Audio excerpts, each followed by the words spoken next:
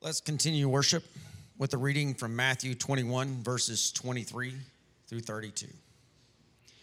And when he entered the temple, the chief priest and the elders of the people came up to him as he was teaching and said, "By what authority are you doing these things? And who gave you this authority?"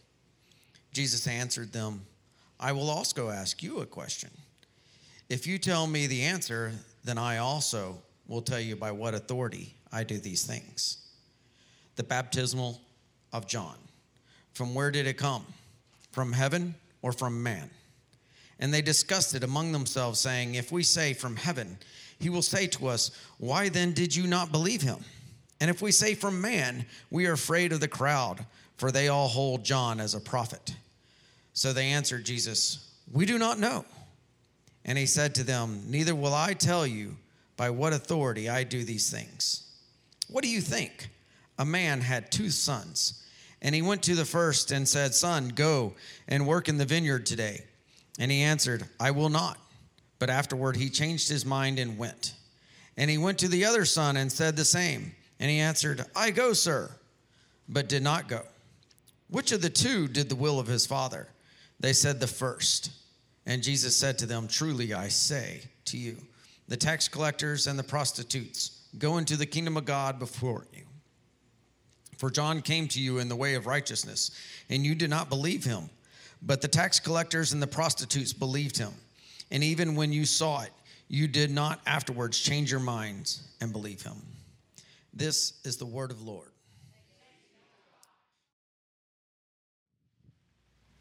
Look out, Logan. Coming for you, dude. Good morning. How y'all doing?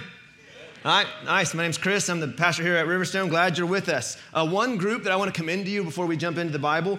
I find a small group about spiritual formation. It's called Next Step. I find that most of our biblical knowledge for many people is kind of hearsay. In other words, if you might believe in something like the divinity of Jesus or the Trinity or the gospel, but if you ask someone, "Hey, where does it actually say that in the Bible?" They're like, "I don't know. I mean, the pastor says it. I heard it in a sermon once." If you feel like a lot of your beliefs about Christianity are basically hearsay, you're not totally sure where it comes from, this is a fantastic group for you because it's going to be this kind of biblical foundations group. It's going to meet on Wednesday night starting September 27th, and it's called Next Step. So jump online, check it out, maybe jump in. It's going to be a great thing. Okay, if you have your Bibles, open them to Matthew 21, starting in 23. Today we're going to sit with the scripture that was read, that David read right after worship. Let me pray for us, and then we'll jump in. Cool? Yes. All right, here we go. Father, we acknowledge right now your presence in the room.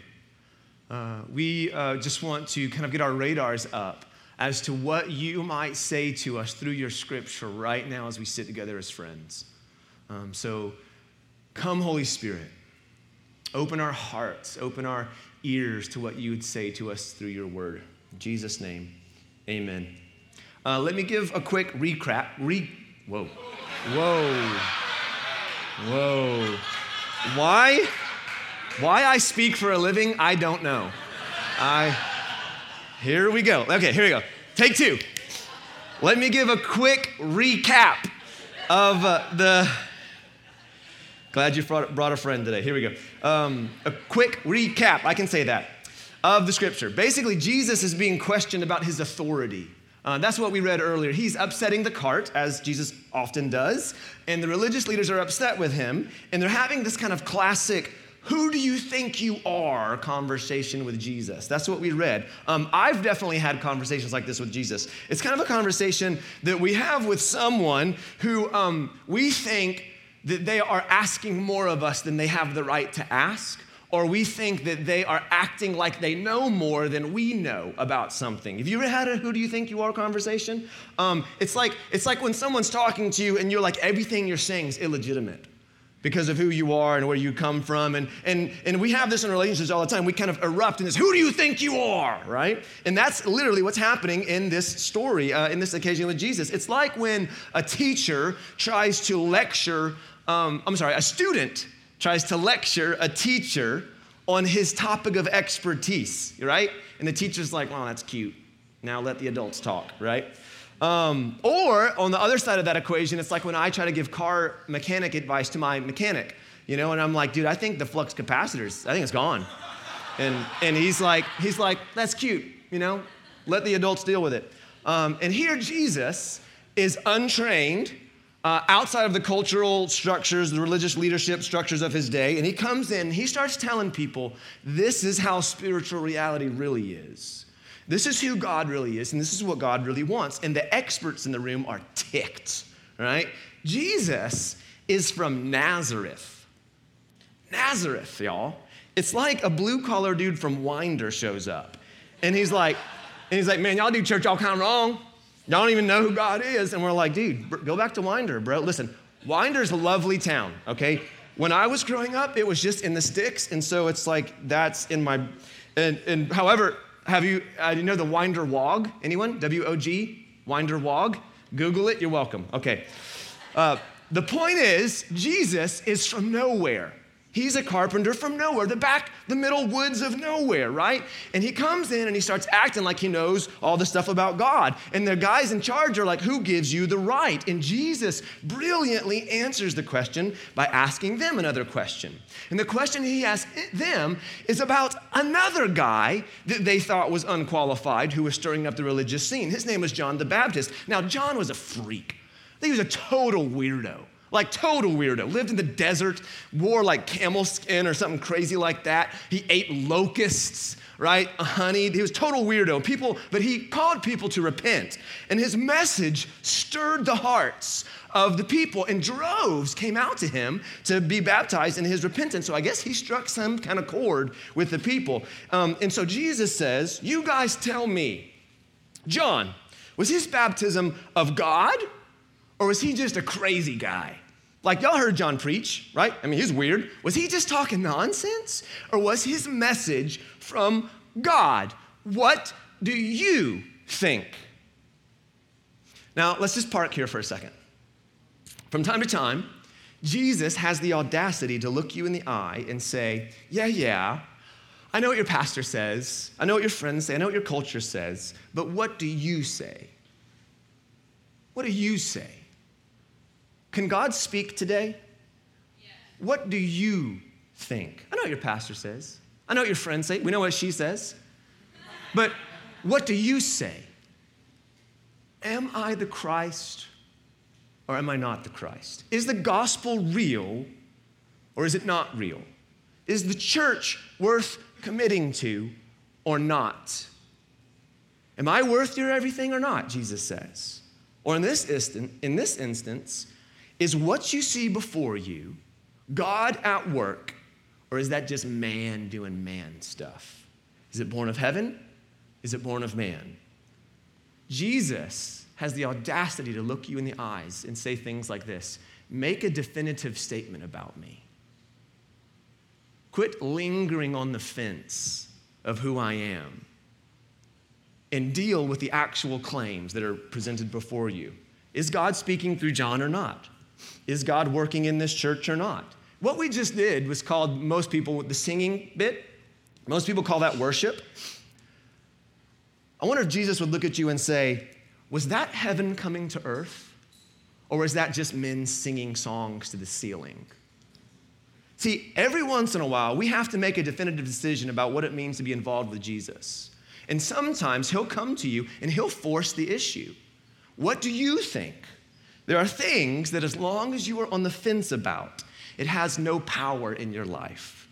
See, the convenience of staying on the fence is it doesn't require any real demands of you. On the fence, you can have 1 foot in and 1 foot out.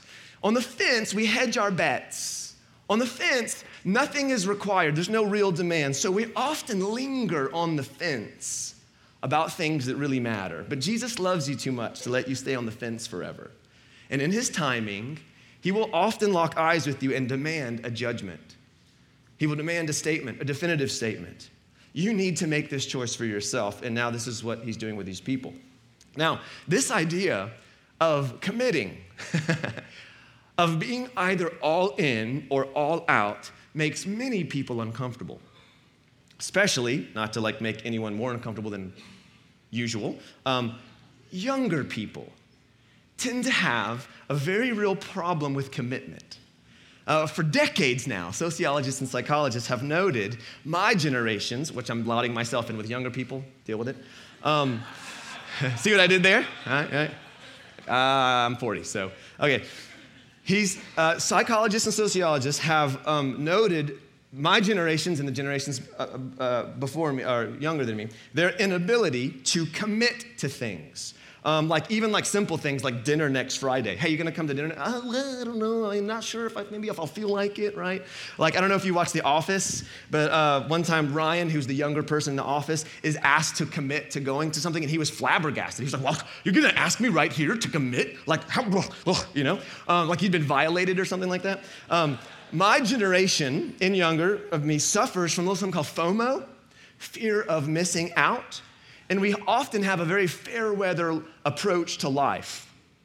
So mix that with a constant taunting of social media, mix that with all the opposing information the internet is giving us, mix that with the exaltation of self-choice in our society, mix that with the rising levels of anxiety and depression, throw it all together in a blender, and what you get is a whole lot of people who are not able to commit to anything, especially for the long haul. According to Tim Elmore, we are a society of artificial maturity and therefore live in a state of paralysis when it comes to being able to commit to something, especially in real life decisions, like what we call adulting, So because Jesus loves you, he will often draw a line in the sand when it comes to himself and say, put your money where your mouth is. He knows that what you think on this issue has profound impact on your life. And so he loves you too much to let you stay on the fence forever. He forces the issues with these guys. And that's what he's doing. He's forcing them to choose a side. And look at the way he does it. We would much rather want a direct kind of forcing of this issue. And he doesn't do it that way. He doesn't talk about himself. He talks about some other guy. That's fascinating. Wouldn't it be easier if he just struck down lightning from heaven and is like, now, did God do that? He doesn't do that. He points to this guy that everyone thinks is a wacko. Hello? And he says, make a definitive statement, not about me, but about him, John the Baptist. This guy that, in reality, you guys have already dismissed. He says, was he from God or not? This crazy guy who called himself a holy man, and all the peasants came out to him. See, the problem for these guys, these religious leaders that Jesus is pulling to the forefront in the kind of brilliant way that only he can do, is that these guys has already rejected John the Baptist as crazy. They didn't go get baptized by John. That dude ate too many grasshoppers. He was a weirdo, number one. He was a weirdo, right? The packaging was all wrong. That's not what men of God look like. Hello? The packaging was wrong. The packaging was wrong. What happens when God tries to talk to you through your spouse? That's the wrong package. No. You cannot speak to me through that woman, right? What happens when God tries to talk to you through the likes of me? Are you telling me there's not a billion things you can point out about me? The fact that I said crap from the pulpit earlier, right? As a reason why you don't have to listen to me? And as a reason why God's not working in this church? You telling me there's not tons of things you can point to as a reason why there's nothing's demanded of you when you come to this church, or God's not actually working, the Spirit of God's, are we going to talk real, or are we just going to play church, people? There's a billion things you can point to as to why you don't have to do anything with your life when it comes to Jesus. And most often, it's Christians we point to. It's men of God who fell, and we say, see, it was a sham. Are we tracking here? And this is fascinating what Jesus is doing. He's picking this guy that they had dismissed as a riffraff, and he's saying, was he of God or not? Now, obviously, I think, at least in some ways, Jesus wants to open up your categories as what he can use. See, we often have such narrow categories for what we will allow God to use in our life that we often miss it even when it's right in front of our face. And that is exactly what's happening here. In fact, these dudes, either side of the spectrum, they dismissed. See, John came as an ascetic. He came with harsh treatment of his body. He was fasting, and they said, that dude has a demon. He's a wacko. And Jesus came eating and drinking. You know what they said of Jesus? He's a glutton and a drunkard. He hangs out with tax collectors and sinners and prostitutes. God was working in differing packages, and they found excuses to dismiss both. And that's exactly what Jesus is pointing out, right? This is fascinating how this worked. All of the peasants, the gullible people, the unsophisticated masses, they believed John was from God. But the problem, now this double problem, Jesus is so brilliant, is that all of the masses, like the unsophisticated, unintelligent people who went to John to get baptized, they were kind of the religious leaders' constituents. And so there's this double pickle here that he put them in. And what does it create in the religious leaders? It creates a paralysis. A paralysis when it comes to what? A paralysis when it comes to acknowledging Jesus' authority. And you know the two things? So Jesus asked them the question, and they're like, oh no. So they turn around, they huddle up, and they're like, dude, listen, if we say that John was not from God, the people believed he was from God. And so, but we know he wasn't from God. So they turn around, they give him the official answer. Well, we don't know, right? Jesus says, you tell me about John, and then I'll tell you about my authority. So they powwow, they turn around and say, we don't know. And the two things that they talk about when they powwow is basically, if you think about it, it was the fact that they had not acknowledged that John was from God, and then they feared men. So it was past failure, past pride, and fear of man right now. That was the two reasons that kept them from acknowledging that God was at work. And now this, let me just park here for a second. This, in my opinion, hits quite close to home in terms of the packaging. It's remarkable to me, let me go back to that. Sorry, I got off my notes. It's remarkable to me the criteria that people have if God can use something or not. It has to be a certain type of worship song, right? Is it a hymn or a not? It has to be a certain type of teaching style in Christian circles. Is it verse by verse or is it thematic? It has to be a certain type of translation for many people if God's at work in it. They'll say things like, you read the Message? Well, enjoy reading that in hell because that's the translation they read down there, right? It's interesting. It's interesting how focused many Christians are on delegitimizing people and things. Because, in my humble opinion, it's because we need to delegitimize authority when it comes to us, because if we don't delegitimize it, then something's required of us.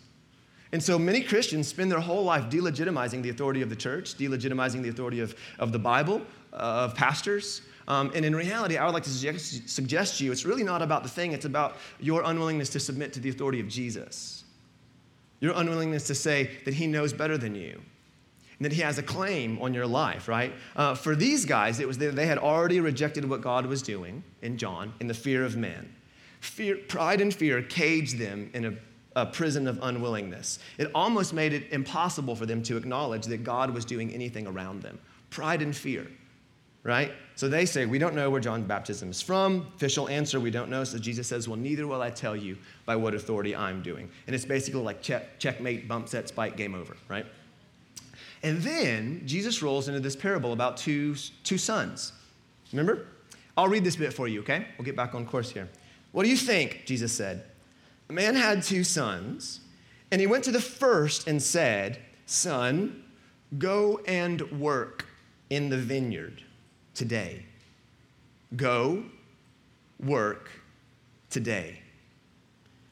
Do the thing I created you to do. It's no coincidence that he's talking about a garden, a vineyard, like in the Garden of Eden. And he's saying, take action, rise, obey, today, right now, act, do. Do the thing I created you to do, tend the garden. And the first son said, I will not. No. But afterward, the son changed his mind and he went. Now, he went to the other son. He had 2 sons. And he said the same. Go, work, today, take action, participate in real life, obey. Same call to action, same thing. And he said, I go, sir. But he did not go. Now, Jesus looks at these guys and says, which of the 2 did the will of the Father? And they said, the first. It was very clear to them.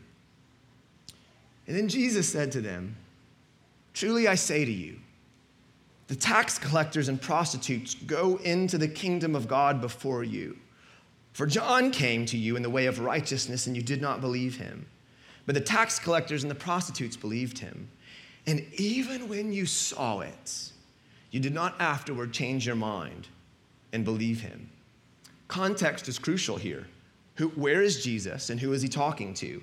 Well, in this one, he's at church, and he's speaking to religious leaders.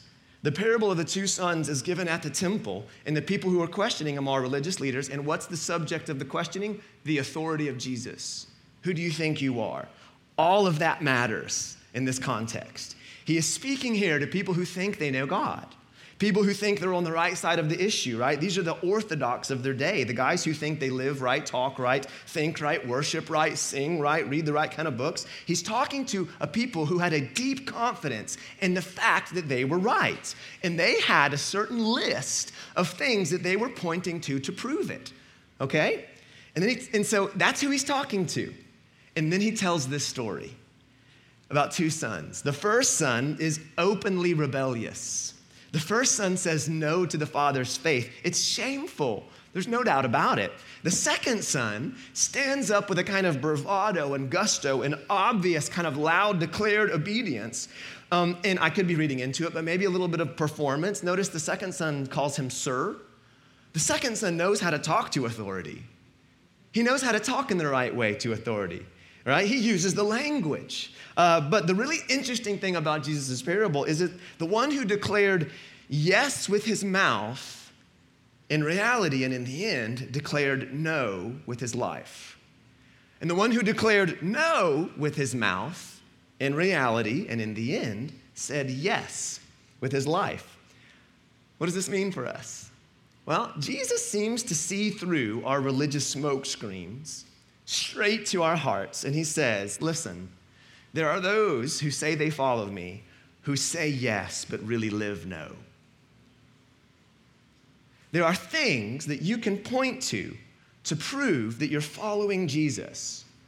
And some of the things that we point to are as cheap as words and as thin as the air you breathe out of your mouth. And Jesus can see right through it. And he's dealing here, y'all, with the ever-present slippery slope that really is only a slippery slope for Christians. This is not a danger for non-believers. Jesus is pointing to something that I think many cultural Christians do, which is we pacify our conscience with good words and good intentions so that we can live our life however we want. Let me tell you how I do it as a pastor. It's like when I pass someone on the side of the road, or like someone asking for money, like a car broken down and you like see a family and like you see the kids sitting in the shade, or like there's this guy walking, or maybe someone's begging for money. And I'm riding with someone who like goes to my church, and so obviously I'm at an impasse here, right? I got to do something. And so I say to the person in the car with me, "Oh man, did you see them? My heart just breaks for them. Oh, bummer, I was in the left lane. I missed it. We missed it, didn't we? We'll get it. Lord, send help." And then I turn up my Christian podcast. What did I just do? I put on a very convincing show that I'm the kind of person who submits to the compassion of God. I'm the kind of person who obeys, but I didn't actually have to do anything. It was a tip of the hat to God's authority, but no real submission to it. This is why many people have called seminary cemetery. I don't agree with this, but there's a very real sentiment, especially in people who were saved in the 70s and the Jesus movement, that seminary is where you go to acclimate yourself to the idea that talking about the authority of Scripture is just the same, if not better, than actually submitting to the authority of Scripture. And they have a good point. It's really easy to confuse the two, isn't it? Isn't it easy to confuse the fact that you can talk about God in an intelligible way with the fact that you in reality don't actually submit to him in any real way in your life? Isn't it so easy to confuse those things? Don't you think me, as a guy up here preaching, don't you think this is terrifying to me? What do you think I walk away from on Sundays thinking that was a good Sunday? Well, I articulated clearly. Everyone seemed to understand. I talked about the Bible and everyone was like, yeah, thank you so much. That was great. How tempting is it for me to think after a day like today, I can go home and live however I want to live? What's the list do you think I'm tempted to look at? Do you know how convenient it is if Christianity is only about how you talk about the Bible? That's so convenient. You know how easy it is to get up here and just talk? Let me just talk to you about how you should love your kids and then go home and yell at mine. And then, but you see how easy it is to confuse this. Doesn't matter if you lead small group, doesn't matter what you do. Jesus is pointing out a very real threat, a very real temptation if you call yourself a Christian. If you're not a Christian, you're off the hook. Because you're probably not going to pretend like you're more spiritual than you are. You're probably just going to be honest about it. It's Christians who tend to want to act and talk more spiritual than they really are. Now listen, I love this church. I love Christians. I think you need to realize something about it, about this church and about Christians in general. It was often to religious people that Jesus had the most difficult things to say. Jesus seemed to have it out for people who had adopted superficial forms of following him. And he put a fine point on it, didn't he? By telling a story about someone who said yes but lived no, and someone who lived lived yes but said no. I probably got that backwards. I don't know. I'll go listen to the podcast, see if I got it right. What's the fundamental thing Jesus is pointing out? He's saying it's totally possible to confuse. It's totally possible to be looking at the wrong thing when it comes to what makes you a Christian. You can be saying yes and living no. Jesus is making you aware of a very real possibility that even in the center of religious activity, we can be living like this. Sometimes, y'all, let me just chat with you for a second. Sometimes we've made commitments in our past with Jesus. We've had very real encounters with Jesus, and we've said yes to him. It's heartfelt. It was real, but it was 20 years ago. And often we think we can coast off of obedience from 20 years ago. But if you think you can coast off of obedience, if you can coast off when you said yes 20 years ago, I just want to suggest to you, you may wake up one day realizing that your life is actually full of rebellion against God, despite the fact that you volunteer every week. Because there's a fundamental difference that Jesus is trying to draw before us today, line out before us, and it's about authority. It's about who you really believe's in charge. See, the two sons, the reality is that they both had different perspectives on the authority of God. The first one rebelled in word, but submitted in life. The second submitted in word, but rebelled in life. And it came down to acknowledging who was really in charge over their life. And at Jesus' question, which two did the Father's will? It's very interesting. If I were to ask you today, are you living in God's will? Are you a Christian? Do you do God's will? Some of us might be really confused, right? Well, that's a tricky question, Pastor. I don't know. Who knows the will of God, right? You know? Many of us would be confused if I ask you this question, are you doing God's will in your life? It's interesting that no one was confused in this story. No one's confused. They all knew immediately. It's clear. It was the first one, right? I think sometimes when we point to intellectual areas of our life to convince us, or when we talk a lot about God, it can confuse the waters. And we begin to think that, yeah, I'm a Christian and I live a Christian life. If I were to ask you, are you actually, like in your heart, like let's say you go to small group, right? And you just run your mouth the whole time because you know a lot about the Bible, right? And then afterward, I were to ask you, okay, but do you actually submit to those things that you were talking about? Or even if you asked me today, when I got done doing a really great job preaching, and you said, hey, my question for you is, do you actually submit to those things that you were talking about? Like, I don't know about you, it would cause me, and probably cause you, to stop for a second and be like, well, actually, it might even cause you to feel a bit disoriented, right? And listen, Jesus has no desire for you to have uncertainty. Jesus has no desire for you to live in uncertainty. He wants to make it clear. In this story, no one is confused. The crowd could easily see it, and that's the thing, y'all. The thing about our own lives, the thing about where we really live is that other people can often see it before we see it. And that's exactly what Jesus is doing here. He's giving them a clear example of rebellion, and they can see it, but they can see it in someone else, but they can't see it in themselves. There is such a thing as self-deception, and it exists in the center of Christian religious life. And Jesus loves you too much to allow you to go your life deceived, thinking that you followed him when you really don't. thinking that you're submitting to him when it's clear to everyone else you're not, right? And it's often the things we say that create the confusion in our lives. Other people can see it simple and clear, but because we fill the air with intellectual Christianese, we get confused. And Jesus wants you to know deep in your heart, this is where you need to look, not to your words, not to how you talk, but to how you live, right? And this is something that terrifies guys like me. Jesus says, you cannot look at what you say, no matter how eloquently you say it, as to whether or not you're in the kingdom. For the kingdom of God does not consist of talk, but of power, right? So the first son, wrapping up here, the first son may have been openly rebellious, but he had one quality that the other son didn't have. He knew what he was saying yes or no to, and he knew what it meant. You see this?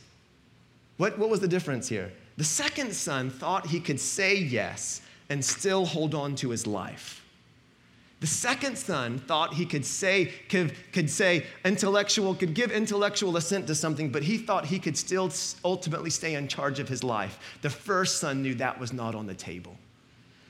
The second son thought, I can enter the kingdom and still be king.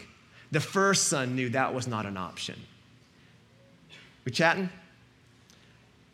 Jesus said things like, hey, you know when someone goes to war or builds a project, you know, he should first be sure he can actually do it. He can actually follow through. And he was talking about following him. Now, let me just give you one interesting thing, then we'll get out of here.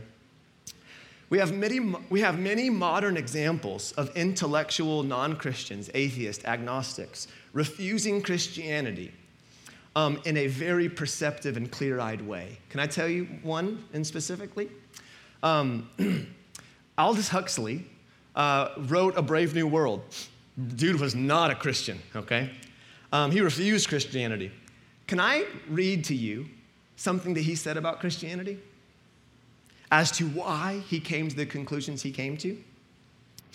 He says, the philosopher who finds no meaning in the world is not concerned exclusively with the problem in pure metaphysics. In other words, he's not just concerned with ideas and intellectual things.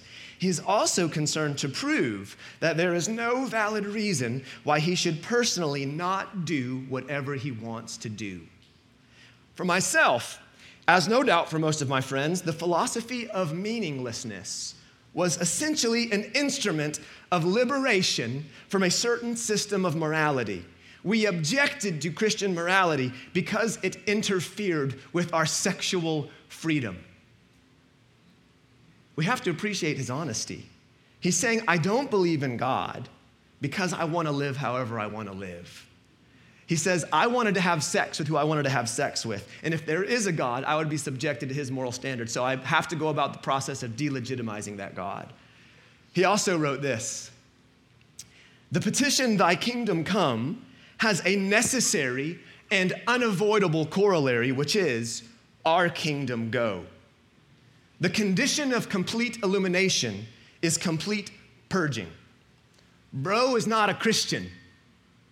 Have no evidence that he in any way decided to follow Jesus at any point in his life, and yet saw the issue more clearly than many Christians. He knew what he was saying no to. He was honest about it. And Jesus, in some ways, is saying, I'd prefer that than you saying yes to something with your mouth and saying no to something with how you live. He's saying you have to count the cost of what it means to be a disciple. Aldous Huxley, a non-Christian, is saying, if God's kingdom is going to come, it means that your kingdom has to go. He saw it more clearly than many Christians see it. It's fascinating, isn't it? And this is exactly the dynamic that Jesus is pulling out. So what can be said as we close? Jesus wants you to know it's very possible to say yes and live no. It's possible to coast from obedience from 10 years ago. And like a slow drift, slowly stop acknowledging Jesus' authority over your life. Second, he wants you to know where you have to look. It's not to what you say. It's not to your intentions. It's to whether or not you're actually yielding to the will of the Father in any real way. So, as we close, and as we sit with this very challenging scripture, which I hope you have been challenged by the words of Jesus today, I want to pray for us. And the way that I want to pray for us is I want to offer a prayer of repentance. for myself and maybe for you, for saying yes with my life but living no in so many unseen areas. So if you, in your heart today, have come to realize that you've been saying yes but living no, I just want to pray a prayer that you can get in on right now of repentance before God. Let's pray.